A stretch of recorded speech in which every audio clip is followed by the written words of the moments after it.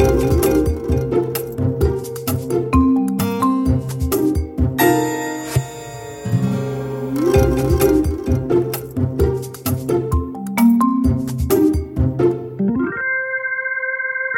to Managing Marketing, a weekly podcast where we discuss the issues and opportunities facing marketing, media and advertising with industry thought leaders and practitioners. Now today I'm sitting down with Mark Adams, who's the chairman of the Digital Leadership Council and happens to be in Melbourne today. So welcome, Mark. Welcome. Oh, thank you so much. It's such a pleasure. Well, we actually met in, of all places, Oslo. Yeah. What's that, about 6 years ago, when we were much younger and probably brighter-eyed, because I think we're both feeling a bit under the weather. Yes, that was a lot of fun. We were in a little hotel lobby bar, and I think you were kind of doing your thing and I was doing mine, and then we kind of started chatting a little bit, and then I think 5 hours later we decided it was probably time to go to bed. Well, yeah, and the thing is, 6 years ago you were talking a lot about social media, right? And the role of social media and the impact social media was going to have, because it was an audience of marketers, Scandinavian or Nordic marketers that we were talking to. And I remember at the time that even then you were at the leading edge of where marketers were in relation to social media. How do you find it constantly being at that early adopter thought leader? What's it like for you existing there? Honestly, I think I was completely accidentally there. I just followed my passion, which was I'm from a tiny little place outside of London called Chelmsford in Essex. And an Essex boy. An Essex boy. You can go into the Aboriginal outback and they'll be like, an Essex boy. And the thing about Essex is that every single young male in Essex wants to be a DJ. That is literally what we all aspire to. So if you're ever in Essex... To be the DJ at the nightclub at the South End. Exactly, yes? You know South End. Amazing. Oh, wow. And, literally, if you were to have, any heart attack or something like that in Essex, and everyone was like, are there any doctors? It would just be like, no, sorry, I'm a DJ. I'm also a DJ. So basically... I went to university. I was studying I wanted to be a human rights lawyer because I had some kind of convictions around that. And I was a bit bored of going to the same, basic kind of student nights again and again and again. I was wondering where was that musical tribe that was into the music that I was into, and I couldn't find them. So I went to a fairly notorious club in London called Fabric, which is quite world famous for being quite severely musically minded. And I said, look, would you be tempted to do an event for students so that I can basically, gather together the tribe of people that love what music. You love. Exactly. Yeah. And that's it, right? That's a deep drive in all of us, I think, to find our tribe. And they basically said, look, we will do this, but you have to book talent. You can't just have you and your friends from Essex DJing, which was a big shame for us. So they gave us this list, and it was like the who's who of like electronic music talent. And we started trying to book them, and we realized that there's not a hope in hell of booking the Chemical Brothers or Daft Punk or The Prodigy or whoever it is. And so, long story short, we realized we had to offer something other than money, and we decided to start auditing their digital. So looking at across their digital channels. Their digital presence. Absolutely. Yeah. And we started to kind of, basically, L2 and Scott Galloway did this later with brands, but we were doing this with celebrities and talent and entertainment figures. And we were basically saying, you're third in your category. And because of this, you don't do this, you don't have a YouTube presence, you don't do this. And we would just give them an audit and then come back to them and say, we can sort this out. But you, in return, will play this show for free. Fantastic. So it was an exchange of abilities, of talent. You were using your talent of understanding the social media network and the way it worked, and they were exchanging that for putting on a show for you. Exactly. Going back a step, it's interesting, isn't it, how powerful music is at creating tribes. Oh. And how there's a whole thing about there's a certain point in people's life where they stop listening to new music. It becomes, the music of your teenage and young adult years, and so you become stuck in 80s, 90s. This is why radio formats have based around music of a period, because that becomes the music of your generation. I don't mean that as in the broader generation, but your group of peers will all be bonded by certain music. Except that's changing because music's fragmenting beyond mainstream music. Yes. And that there's all these sort of genres and subgenres that are existing all the time and emerging all the time that are creating sort of tribes within generations, isn't there? Absolutely. It is even in the music that I first and foremost was my first love was electronic music. You know, even within that genre now, you know, in Sydney this weekend, there were 2 different festivals representing very different ends of that spectrum. So you had Ultra Festival, which represents the kind of, you know, what the Americans call EDM, you know, electronic dance music. It's much more kind of, you know, pop based, you know, could even be radio playable. And then on the other side, the one that I ended up at, of course, being a bit more of a kind of cult side of the tribe, which was much more techno, like Berlin, Detroit. And, you know, it's very amazing that, and, you know, bringing it, you know, quickly to brands, you know, the biggest original sin that you can make in communication, whether you're a human being or brand, is to mistake or fail to see those distinctions in the spectrum. So I want to apply it to a different category apart from brand, and that's news and information. Because, you know, it wasn't that long ago that to be a news either broadcaster or a publisher, you needed huge amounts of money, and in most countries the largesse of government, to be given a license to be a broadcaster or be a publisher, and you became the voice of the news. You controlled information because you were given this right to actually be able to participate in what's called the democratic process, because the media is seen as the fourth estate or the fourth pillar that holds everyone else accountable. But that's also changed, hasn't it? Because the internet, social media and the like, has made it that it's actually a low cost of entry for almost anyone to be able to go in and start contributing to the sort of news commentary of the day. Yeah. How's that impacted the world? I mean, we have seen at the beginning, you know, there's a heady mix when you're a human rights lawyer who also is fascinated by digital and the power of networks. And I've always believed, you know, to your first question about how do you keep up, how do you stay on the bleeding edge of things, I honestly would say I don't. Well, you're surfing the edge of a tsunami. Absolutely. At any moment it's going to collapse on top of it. Absolutely. And you know, and I kind of think about all the trends that I could have jumped on. You know, anyone who, you know, invested in crypto in the past few years will know what I'm talking about when I say that, you know, that there's a certain tragic. It's the tragic hero's journey to put all your eggs in a basket on a, you know, and we see this all the time. You know, I've been in the world of, you know, being a chief digital officer or chief innovation officer now for, you know, 17 years. And every single year has been the year of some new trick or fad or gimmick or trend. And one of the things that I'm always kind of harking back to my team at Vice, where I work day in, day out, is don't be obsessed by trends. Don't follow trends. Don't get too excited by them, because you know, they will let you down. They will break your heart, you know. And you know, whether it's VR, you know, I saw an article this morning, Forbes saying the year 2020, the year of VR. And I remember 2002 being the year of VR. You know, it's like there's a lot of tombstones out there for, like, you know, it was the Segway, it was the mini disc, it was all these formats, right? Well, I know in advertising they kept talking about the year of mobile advertising. Yeah, and every year it was going to be the year of mobile advertising. Yeah, and virtual reality. I think augmented reality's got a better chance, but we're getting off the issue here. But yeah, I'm talking about the fact that, you know, you growing up down in Essex in a time when newspapers, for instance, and London newspapers are famous and notorious for having, you know, there was the Sun and News of the World, and there was the Independent and the Times,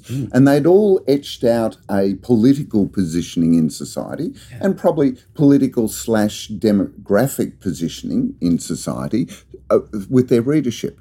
Okay? Yeah. But now and they're still around. Largely, some of them are still printing ink on paper, but most of them are deriving their revenue through online subscriptions and advertising. And this is my interest in news, because such a large amount of news publishing is actually supported by advertising. Yeah.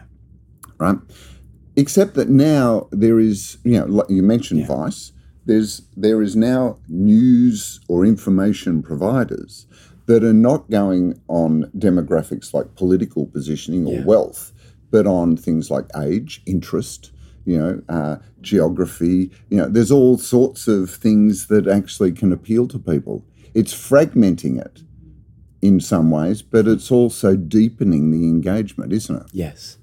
And I think that is the elemental battle is, do you want to go shallow and broad, i.e. demographics, or do you want to go deep and what would appear at first to be niche, but my argument would be actually isn't niche. So I think that the thing that I would say is the biggest realization in my whole time in the world of digital is that the internet is just an interconnected series of networks. And that's all it is. It's always what we've always done, but now it's an accelerant of the internet has put it to the power of 1 billion. And so, identifying those networks is at Vice, we believe that's our first and foremost job, because people will come and talk about culture, and we don't think that's a useful term, because demographics is not. We're not against demographics, but we think that it's the beginning of a journey. And when someone gives us a demographic, the first thing we do is dig into that and try and find the networks. So what we did when we launched Vice News was we said, what if we applied that same methodology to news? What if we stopped trying to, target people according to political bias or, age, and we started to say, what are the stories that are emerging in that network over there or that network over there that aren't being told? And, originally no one knows this, but Vice was actually called Voice. That was the original business. And there was another company called Voice, and they sued Vice, and we had to drop the O. But the idea was to give a voice to the networks that never get to speak. Interesting, because that's almost like a unfortunate consequence led to a great benefit. Yes. Because you would have to say that Voice is so almost prosaic. Yeah. In describing its purpose, but Vice gives it an edge. Absolutely. Gives it the ability to go beyond just it's a voice for networks to there's a vice that you can now indulge in. Yeah. There's a vice that may not be acceptable to your parents or your other people in society, but for you is absolutely legitimate. And so because I love brands, and Vice is a brand that deepen this engagement by not just reflecting or playing back to people what they're thinking and feeling, but also give them permission to think and feel it. It's not about being a mirror. It's actually validating what many people are thinking that allows them and gives them the confidence to then speak up about it and feel that they have a legitimate right to be angry or upset or happy or whatever about particular issues, isn't it? You nailed it. I gave a talk in Romania a few months back, and after I came off stage, lots of young people came over and they said, "Can we have a photo with you?" And I said, "Trust me, I'm not someone worth having a photo with, And they said, "No, you work at Vice, and we want a photo with you." That's cool. And I said to them, just out of interest, why do you want this? Why do you like Vice so much? And they said, we are young students at the university here, and we are LGBTQ plus, right? We're a group of people who all identify there, and we just wanted you to know that no one has ever made a documentary about what it's like to be young and gay in Romania. Yeah. And so that is what we call leading tribes. So we think the first step is identify networks, figure out the ones where you think that we have the authenticity in our equity, the deep truth in our brand allows us to connect with the deep truth in that network, and then strategically activate them with leadership. See, this is such a inspiring and powerful perception of what often gets reduced in marketing these days to, we're targeting millennials. And it's like, do you actually understand even what that means? I mean, aren't there millennials in their 30s? Yes. And some of them are doing the traditional thing of getting married and having jobs. And then there's others that are doing, traveling and exploring the world. You can't just It's like talking about baby boomers. Yeah, You know, sure, there's lots of them. Yeah. But I was born in 1961, so I'm the tail end of the boomers. Right, wow. Compared to someone that was born in 1950, we're as different as chalk and cheese. Absolutely. I always used to start... Hello, boomer. Hello, boomer. I used to start and by the way, some of the boomers, technically, I've met are more millennial than some of my friends. Yeah. You know what I mean? So it's a mindset. And I'm constantly, I dare say this, like you and I have known each other for a long time now. You're more of a millennial than half my mates, at least, right? And so one of the things, and by the way, a lot of the best marketing people I meet are younger mindset than some of the people who are younger than I that work in my team. And one of the things I used to start presentations with a picture, and it just sums it up perfectly. On the one hand, you've got Prince Charles, and on the other side, you've got Ozzy Osbourne. Both 67 years old, both love dogs, both have an income of this, both live in the same city, both live. So it's like, good luck. Good luck making something based on this targeting, right? Yeah, demographics. So I would go as far as to say that, and you can imagine at Vice, we're not a small business now. We're a $4 billion business, right? So everyone's like, and especially in markets like Australia, we're just getting our hold, but we must be doing something, right? And I think our investors believe that we've stepped on something that's kind of the art and science of activating these networks. And if you think about it, the internet, the connection economy rewards the network analysis and thinking. And then it's what is the strategy for activating and recruiting from those networks? Because it's all for nothing if you can't recruit, right? And it's all about, at the end of the day, it's about market share. So we want to grow, and we want the partners and companies and brands that work with us to grow. And so we want constantly to be, it's like Byron Sharp says, we want to be in the market all the time, and we want to be targeting this unbelievably huge long tail of potential networks that you could potentially get market share from. And I always use the analogy of oranges. If I want orange juice, I don't so much mind how many oranges I have to squeeze to get the orange juice, as long as each one gives me a bit of what I need. And so basically we see each tribe or each network as a potential squeeze to give us more market share. So here's the thing that's interesting for me is that, rather than doing this demography of millennials, you're actually looking for, you call them tribes or networks, but you're actually looking for groups of individuals.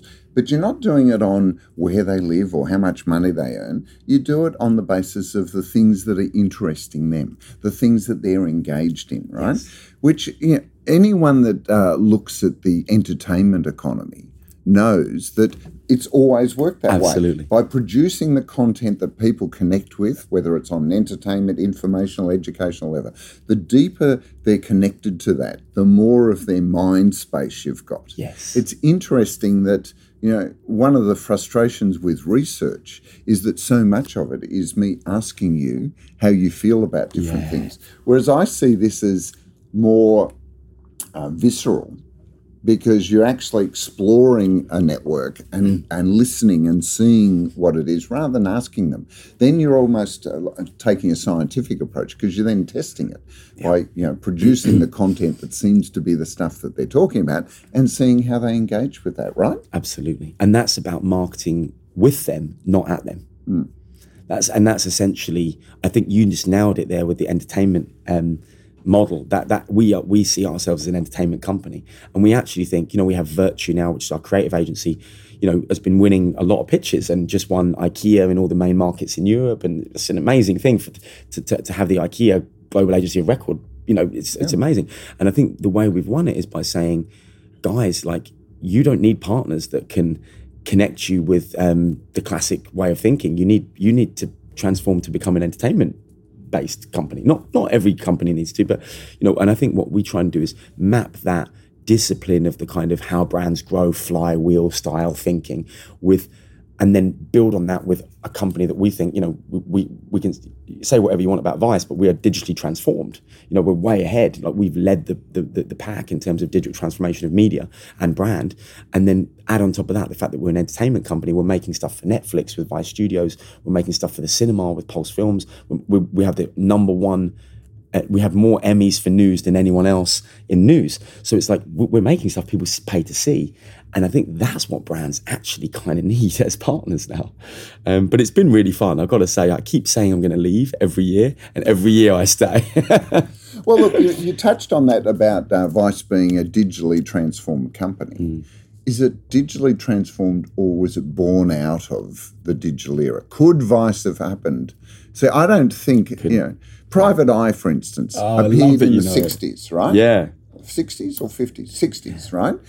And it was a publication, but it could never expand to being a global entity because the internet didn't exist. I mean, in some ways, has digital and the democratization of information actually created the opportunity for Vice, just as it's created the opportunity for Breitbart? Yeah. I think that's a very, very insightful way of looking at it. I think that we realized that in the beginning, we thought it was our job to be the guardians of the chasm, we called it. So it was like, you have that classic innovation curve of innovators, early adopters. Then you have that Graham Moore chasm where you kind of, something, VR is a good example of things that take the run up and fall down the chasm. They never make it to the mainstream.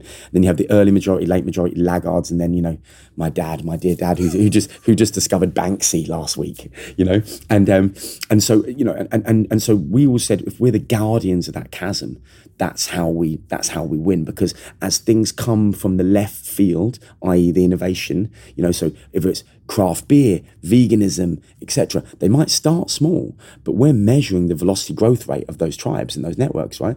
So it's like the film Alien. It might be small at the beginning of the film, but it's tearing your market share apart by the end, right? So we're saying, hey, Heineken, we made the craft beer issue of Vice in 1997 and tried to get Heineken to get involved, and they didn't want to get involved, right? We made the veganism issue in 2001 and tried to get Nestle to get involved. They didn't want to get involved, right? Now all these companies are emanating their way out of those problems that we were saying 11 miles out to sea, we were saying there's a tsunami coming. And so we always tried to position that. And then when Disney invested in us, they taught us the ultimate art, which we were talking about at lunch, storytelling. So we said, they taught us, how do you get beyond a network? How do you stop marketing with and start telling a story that's broad so that everyone's interested? So it could be a story about something niche like electronic music, but actually you make it universal. And that's by storytelling. Because no one in Hollywood ever says, what's the addressable audience of prisoners who are going to watch The Shawshank Redemption? Right? No one worries about that, because The Shawshank Redemption is about prison. Yeah, but it's a great story. It's a great story. I'm not a professional boxer, but I've seen Rocky. Yeah. You know what I mean? And so what we learned to do was not just document things, because at the beginning it was very much for the tribe and it was very much documenting. Then we started to learn how to storytell and explain to the rest of the world why that tribe does what it does. But isn't good journalism, storytelling anyway? Yeah. Or is this a different type of storytelling? What you're talking about here, because when you read a piece of, journalistic writing, it actually gives you the story. It makes, because, and I think, my friend Sean Callahan would say that storytelling is a human trait because it's part of sense making. The way we make sense of the world has traditionally been storytelling. The way we pass on knowledge and information was traditionally been storytelling. It's actually quite a relatively modern thing for storytelling to be just purely for entertainment. That most stories were built around passing on some intrinsic truth or knowledge or understanding of the world. So, like fairy tales were moral tales. And, amazing. Things like that. So, this is where the human condition around storytelling. I often laugh, agencies will talk about storytelling and then try and reduce it to a 30-second ad that sells. But, if you go to the core of storytelling, it's sense-making. Journalism is about sense-making. I know the best journalists have this desire to, unearth the truth. Yes. Whatever that means, but, a version of the truth through storytelling.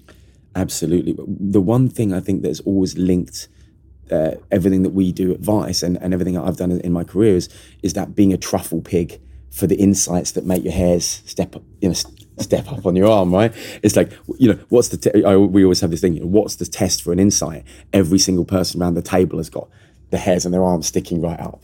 And like, that's when you go, wow. Isn't that fantastic? Because I wonder how many marketers listening to this have had a research report or a strategy document presented that made the hairs on their arms stand up, or on the back of their necks prickle with excitement. Yeah. I don't think it happens because, too often the process is actually reducing it down to something that's acceptable. Whereas real insights are the things that, often challenge you or excite you or, get an emotional response. I will never forget being in before this, I had the pleasure of being the chief digital officer of one of the biggest talent agencies in the world, William Morris Endeavour. So basically my life was like, go and explain the internet to Björk in 2005, and then it was like, go and explain the internet to Charlize Theron. It was great fun, right? Yeah. But anyway, one of my clients was Christopher Nolan, and it was just an absolute pleasure to work with him. The director. Absolutely. Yeah. And he's just a genius. And I was in the room when the pitch happened for Warner Brothers for Interstellar. And the pitch was, there were the big three, basically. There's space, which is environment. Mm-hmm. But it's not as powerful as the next one up, which is time. And time is more powerful than space because it exists even at the outer regions of the galaxy where there is no space anymore. We can see that redshift theory proves that time is still happening. I'm probably getting this wrong, but this was basically and then there's one that's even more powerful than that. And we know this because it not only bends space, but it also bends time, and that's gravity. Mm-hmm. So in terms of those big three, you've got space, then time, then gravity. But I want to tell the story of the fourth dimension of the universe, the one that we are aware of ambiently. And if we really look at what we've been doing as a society, we've always had it flat right in front of our face, but we've never identified it as the fourth dimension. And that is love. No. Because you love people who are not in the same space, not in the same time. And in the film, he goes into the middle of the black hole. Yeah. And what's in the middle of the black hole is he can move across time and space, and all he wants is connection with his daughter. And so there's an example of hairs on your arms sticking straight up. And then it was, to be honest, it was a formality to say that Matthew McConaughey is going to be in it and Hans Zimmer is going to do the score. And that's the way we think at Vice, whether it's working with a brand or working for ourselves. It's like, it's actually a formality who's going to direct things, and you're just finessing it. But the power is in that insight. Yeah. And that's beautiful. I mean, I am truly moved by that because I'm, a student of science, an understanding of space-time continuums, the impact of gravity on distorting the space-time continuum. But, for suddenly you two, in that, telling me that story, sharing that with me, it moved me because love exists in my life, but it's never been part of science. Yes. Science is for me, a very logical process, unmaking sense of the world. Whereas love seems like something that, can't be made sense of because it's irrational. It's, so to bring those two together. And I've actually seen that film and not made that connection. Yeah. It's actually at the very beginning of the film, when you watch it again, it rewards the very beginning of the film, you see the camera pans from left to right across a bookshelf, and the bookshelf, you see dust falling, so you see that's representing gravity, but you also see every book about love. Yes. Yeah. So literally you see the great novels, and not just books about romantic love, books about people who sacrifice for any type of love, friendship, family love, and you literally see, and it's like that's in front of us all the time. So I'm just wondering if there's a brand out there that's sitting there going, why don't we get these sorts of insights in our strategy documents, Because that is incredibly powerful, isn't it? Yeah, it is. And honestly, the killer move for us, and I think when we launched Virtue, our creative agency, the world does not need another creative agency, That just does not need it.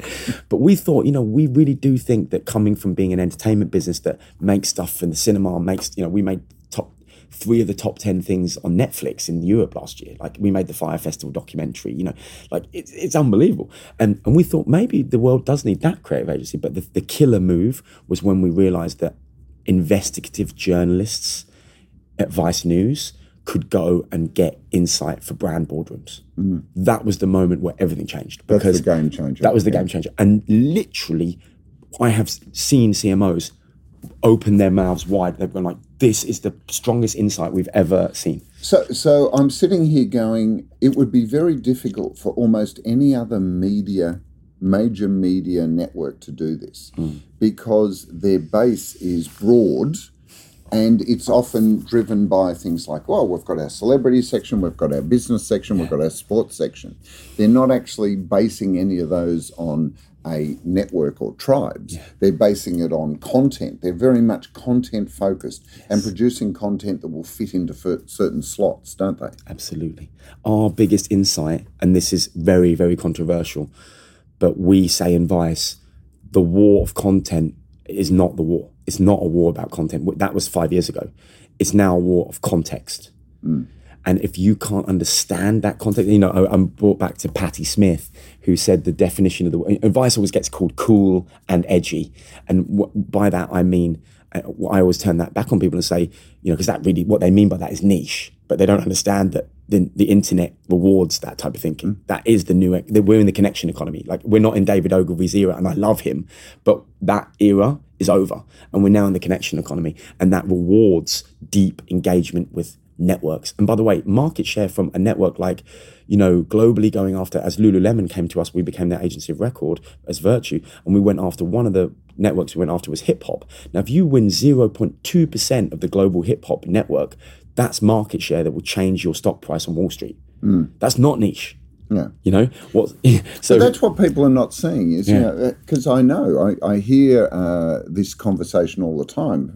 Marketers are trapped by, in some ways, the board and the C-suite want the big wins, but they don't understand that big wins actually comes from connecting in a deep way into these networks, because the scalability now, I love the fact, in some ways I love the fact that the internet has made us a global village, but I worry that it's also commoditizing individual cultures and languages and things, that we're becoming sort of amorphous in our abilities.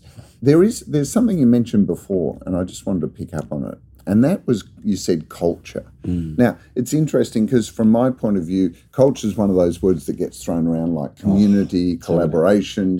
There's these words that have been used to the point that they get almost bastardized and meaningless. Except that I think there's put another word to that, popular culture. Yes. Right? Is a really powerful thing, because it becomes, both at the time and historically, a shared experience that we can all connect to and refer to, right? But popular culture, people often don't realize, is created by people at the edge creating things that suddenly get traction and move. They go across the chasm and become mass. Right? Absolutely. This is, we've never talked about this before, but literally this is exactly the way we think. So I have an expression, I say this to brands all the time: you cannot give birth to an adult.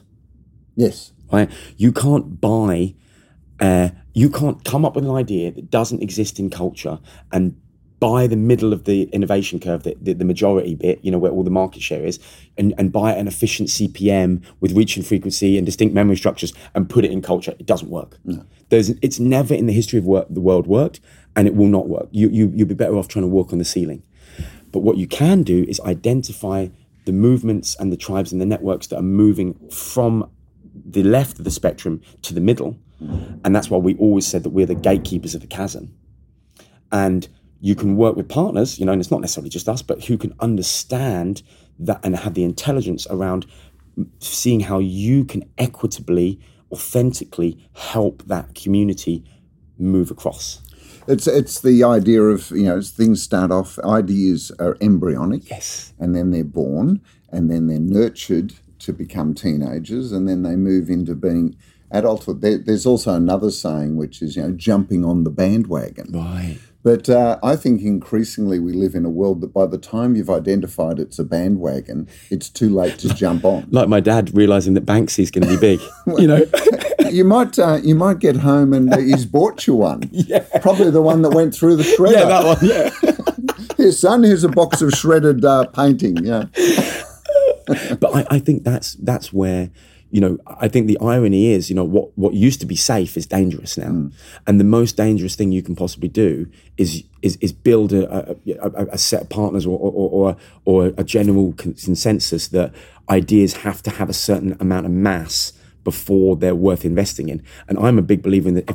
If there was a Bloomberg terminal for investing in stocks and shares, I would say that the economics of 101 economics would be buy cheap and sell high.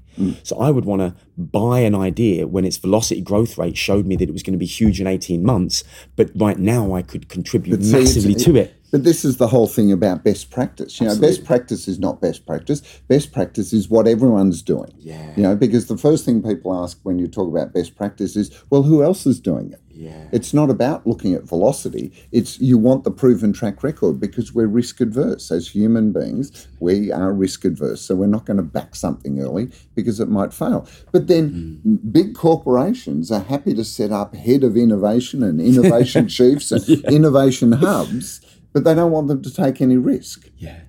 In fact, innovation is not about setting it up within the organisation. Innovation can often be having a mindset to look for where is it occurring anywhere, within your organisation, external, and start nurturing the things that have got momentum. Absolutely.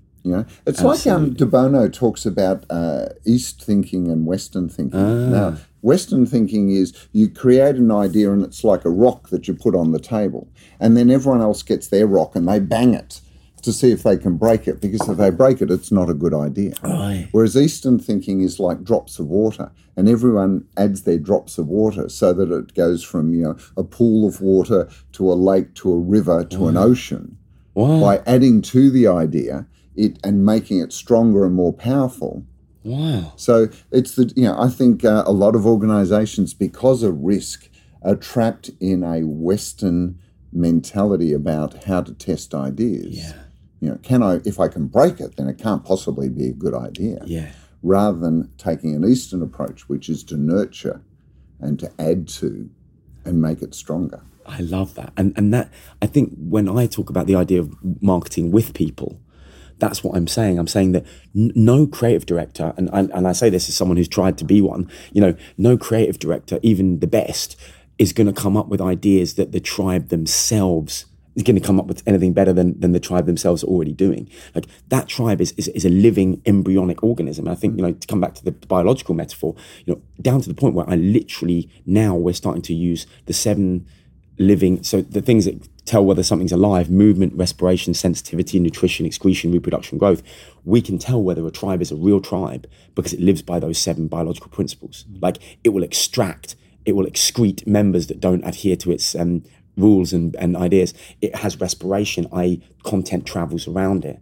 And so what you realize is the biggest difference, and I beg any marketing person to just take this one thing from this, the biggest difference in the history of our lifetime is networks create network effects, and businesses that are romping through the market share of incumbents are doing so because they're creating better and more powerful network effects than the companies they're disrupting.